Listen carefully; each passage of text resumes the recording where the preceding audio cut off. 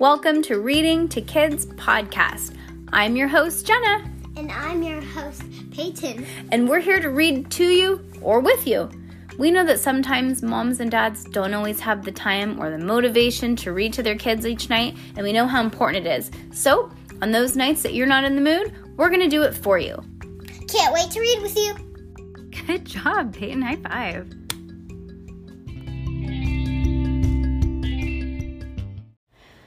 Judy Moody, Chapter 10. Judy Moody and the... Do you remember what it's called? No, she's half awake. She remembers, but she's half awake. I don't. And the Not Bummer? Oh, Summer. Yeah, she remembers. There it is. Light bulb. All right, we are on Chapter 13. Thrill-a-delic. On a perfect summer evening, a week before school started, even the mosquitoes weren't biting, Rocky put on a backyard circus for the Moodies.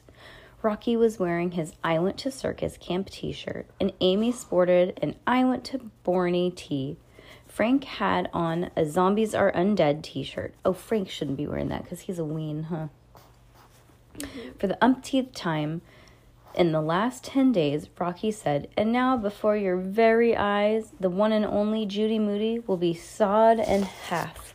Judy held up her hand with her mood ring, blue-green, relaxed, calm. Is that what blue-green means? No. It means happy. This book's got it all wrong, huh? Yes. "Can I be next?" asked Stink. Rocky sawed through the middle of the magic box. Judy screamed, kicking her feet wildly. Rocky pushed the two pieces apart until it looked like Judy had been cut in two. "Ta-da!" said Rocky. Everybody cheered, clapped, and whistled. Make sure you put her back," said Dad. "Yes," said Mom. "We've only just got home." Oh, because remember they were on vacation. "Wow, Rock, that was worth its mega points," said Amy.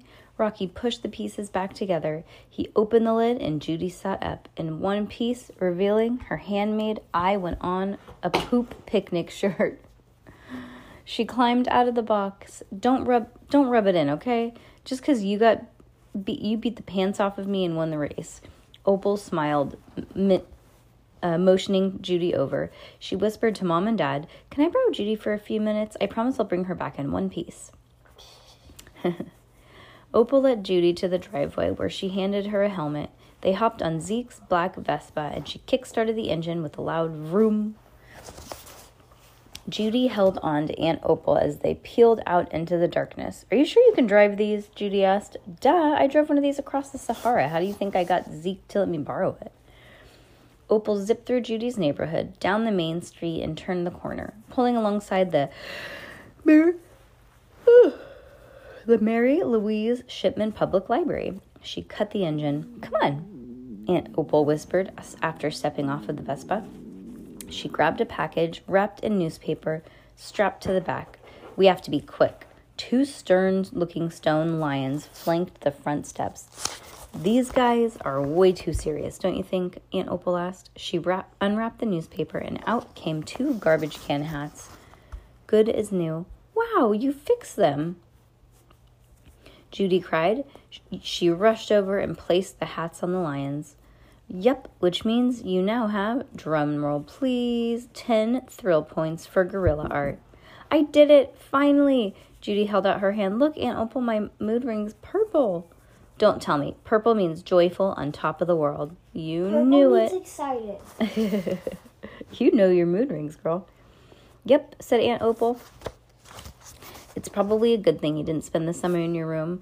For sure and absolute positive, I wouldn't have walked on a tightrope, or ridden the Scream Monster, or gone on a scary midnight stakeout, or had a poop picnic," Opal added. Judy and Aunt Opal cracked up. "Or found Mr. Todd, or been in a car chase, or gotten sawed in half in a circus, or spent the best summer ever with you." Yeah, he was in the ice cream truck. I think you had just fallen asleep last night.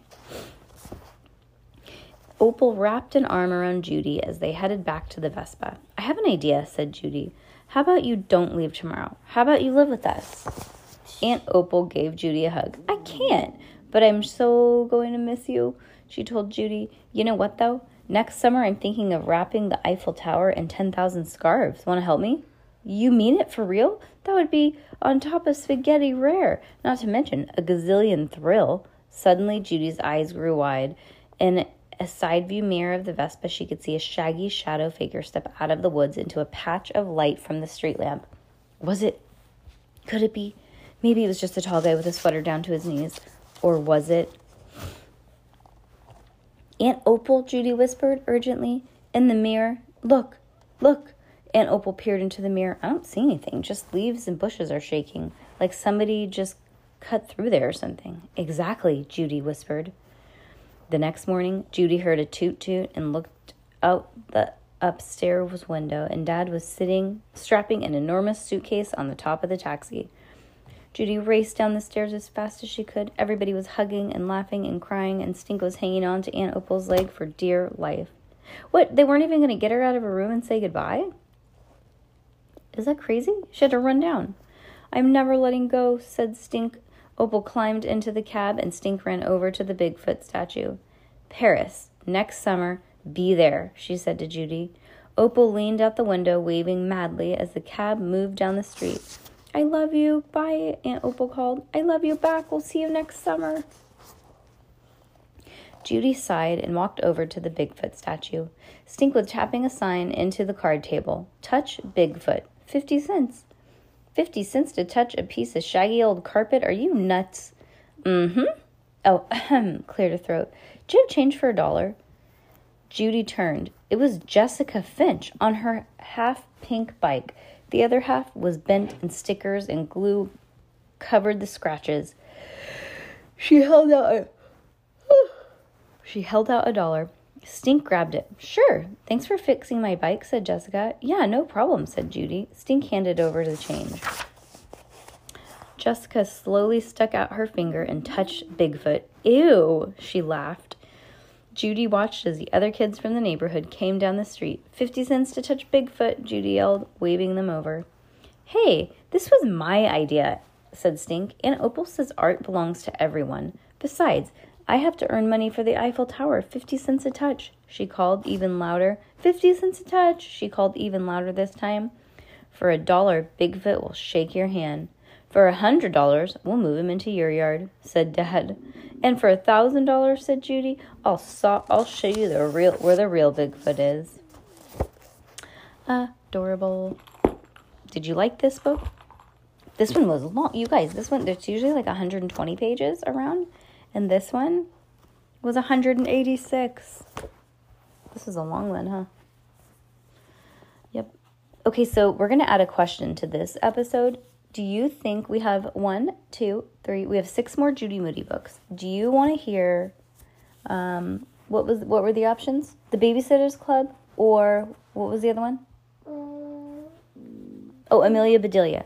Do you guys want to hear do you guys want us to read Amelia Bedelia next, or do you guys want us to read The Babysitter's Club? And we're not going to read the old Babysitter's Club. Peyton really, really wants to read the new comic books. Yeah, what are they called? The Babysitter's Club. Yeah, but the comic books are called something. They're called like picture motion. Oh man, I don't know. Anyways, I don't know what they're called. But would you guys rather? Comic book. No, it's what it is, but it's called. It's called something. Like at the library, it says what it's called. But anyways, would you guys rather hear The Babysitter's Club, or would you rather us read The Babysitter's Club or Amelia Bedelia? Amelia Bedelia is going to go pretty fast, but maybe The Babysitter's Club will too. The only thing I was thinking about The Babysitter's Club is it's not done. So I'm thinking we'll have to keep like redoing it, like adding more. Like Mom, when they get more. Yeah. You know my Lumberjanes book, right? Yeah. I read that in like half an hour. Oh, the whole book? No kidding. Maybe we should read Lumberjane books too. Would you like to do that as well? Yeah. Cool. I would do anything for Lumberjane books. I love them. Okay, cool. All right, so let us know. Amelia Bedelia or Babysitter's Club? Or Lumberjanes. Yeah, but you don't have all the Lumberjane books. We don't have all the babysitters yet. Actually, we don't have any of the Babysitters Club. Okay, you guys better give us an answer now if you want us to read soon. Because guess what? We're almost done. Huh? All right. See you later. Bye. So, Lumberjanes, babysitters, or Amy. I mean, What? Amelia Amelia Bedelia. Bedelia. You're just half awake still.